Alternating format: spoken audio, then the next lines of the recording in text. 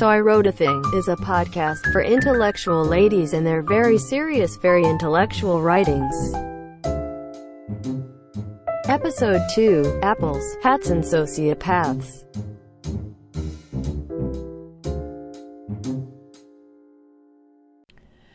So, my name is Laura Harrison and I wrote a thing.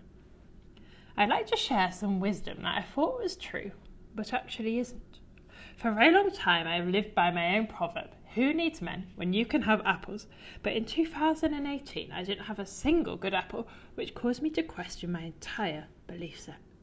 Here are a couple of my groundbreaking realizations in case you too are going through the same deep inner turmoil about men and apples.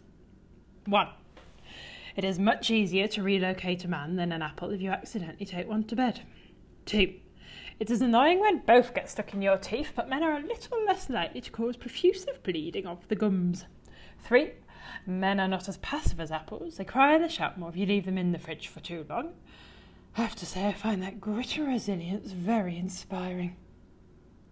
Some similarities. 1. Both have unwarranted levels of self-confidence. 2. Both have a skin. 3. Both are very likely to have worms. A similar proverb that I've also sadly had to question is, who needs friends when you can have dogs? Because while dogs are cute, offer unconditional love and have giant souls, I would rather not walk with my friends, squeeze their anal glands, or give them a bath when they've rolled on a dead seal.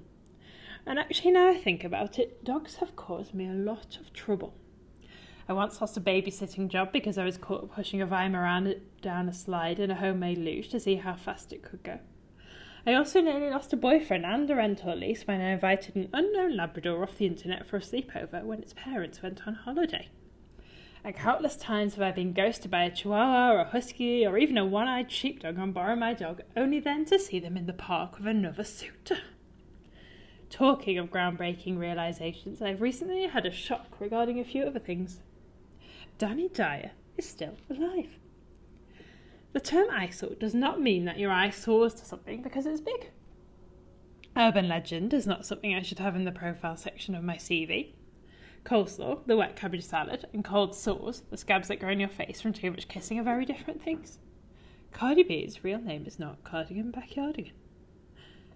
And finally, in these COVID times, I've been on a mission to tell everyone to keep their pecker up. Turns out that grandmas, cashiers and HR personnel at a number of companies have inadvertently been told to keep their penises up. Oh. Uh-oh.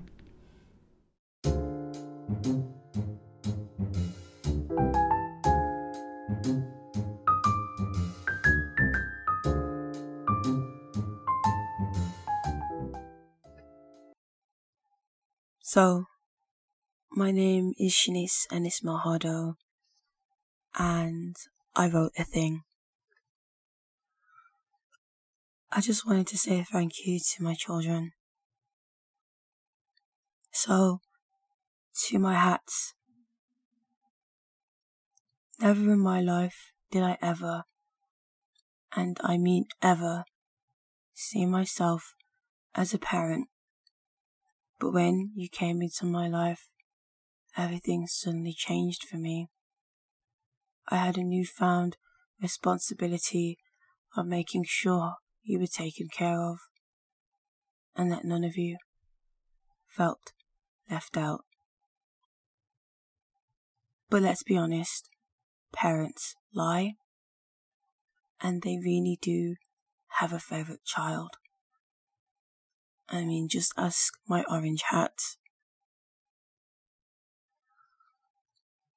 I've lost count of how many of you I have, but each one has a very distinctive personality that ultimately makes me look much better, but not that this is about me or anything. It's just a point I'd like to make. Through summer, autumn, winter, and spring, but mainly winter, you guys were there for me. The times I wanted to look edgy or cool in a selfie that would most likely end up on Instagram. You were also there for me too. Or when I would throw you in the bottom of my bag and forget that you were there, somehow you still had my back. There have honestly been times where I felt like I didn't deserve you, or wondered why I had so many of you, as if I were Angelina Jolie or something. But if I've learned anything from life, some people don't choose motherhood. It chooses them. And somehow, a cute yellow hat just catches your eye, and right at that moment, you know it needs you, and you need it. With that being said, I just wanted to thank you for the joy that you've given me over the many years. I mean, yes, it's been challenging trying to figure out which one of you I'm going to wear today. But we got through it. Ultimately, there is no Shanice without hats,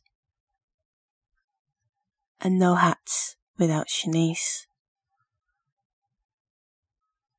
You've got me through thick and thin, and made colour coordinating my clothes a whole lot easier. My love for you really burns deep, and in the words of Whitney Houston,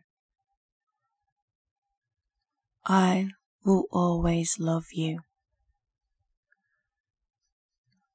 Also, honourable mention to my green hat that I left at a girl's house and then placed with the exact same one from Primark. It was hard at first, but you fit right in.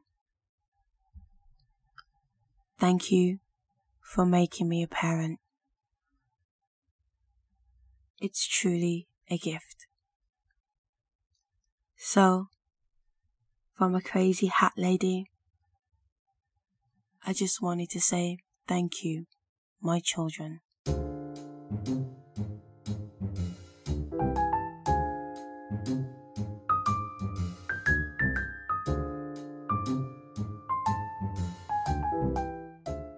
So, my name's Shinfei Chen, and I wrote a thing. I'm trying to learn how to be a sociopath. 'Cause I want to get rich quick, but I don't want to use my poontang. Look, I've always tried to be a good human being. I'm the type who listens to Brené Brown podcasts where she says inspiring things like, there's no creativity without vulnerability. But you know what? There's no private jet without moral ambiguity.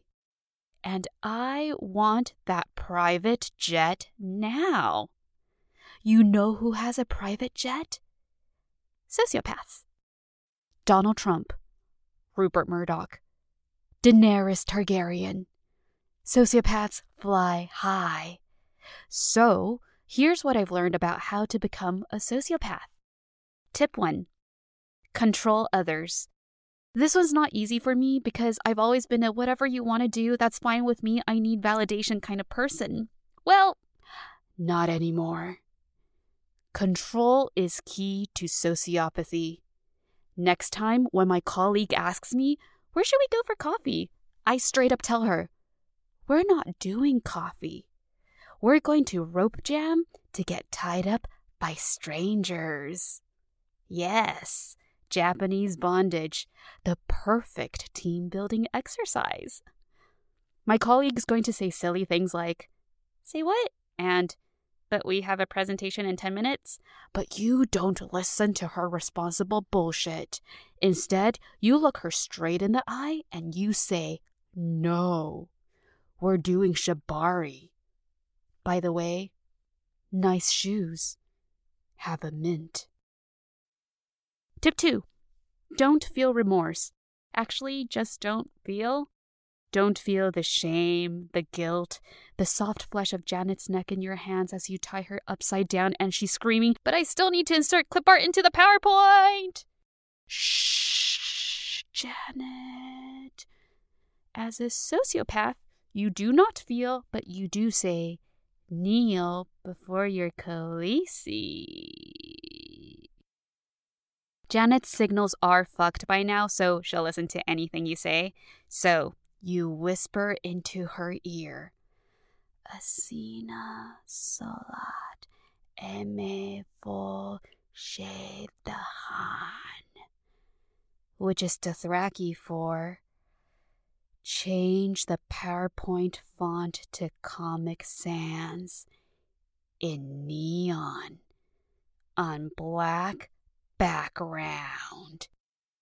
Boom! She obeys, ruins her presentation. You steal her client, get the promotion. She gets sacked like Sean Bean on day 1 of pre-production. You become CEO, your favorite position, with your own private jet. So, I Wrote a Thing was a happy production, produced and directed by Eve Lightalis. The writers and performers were Laura Harrison, Shanice Ennis Melhado and Xin Fei Chen.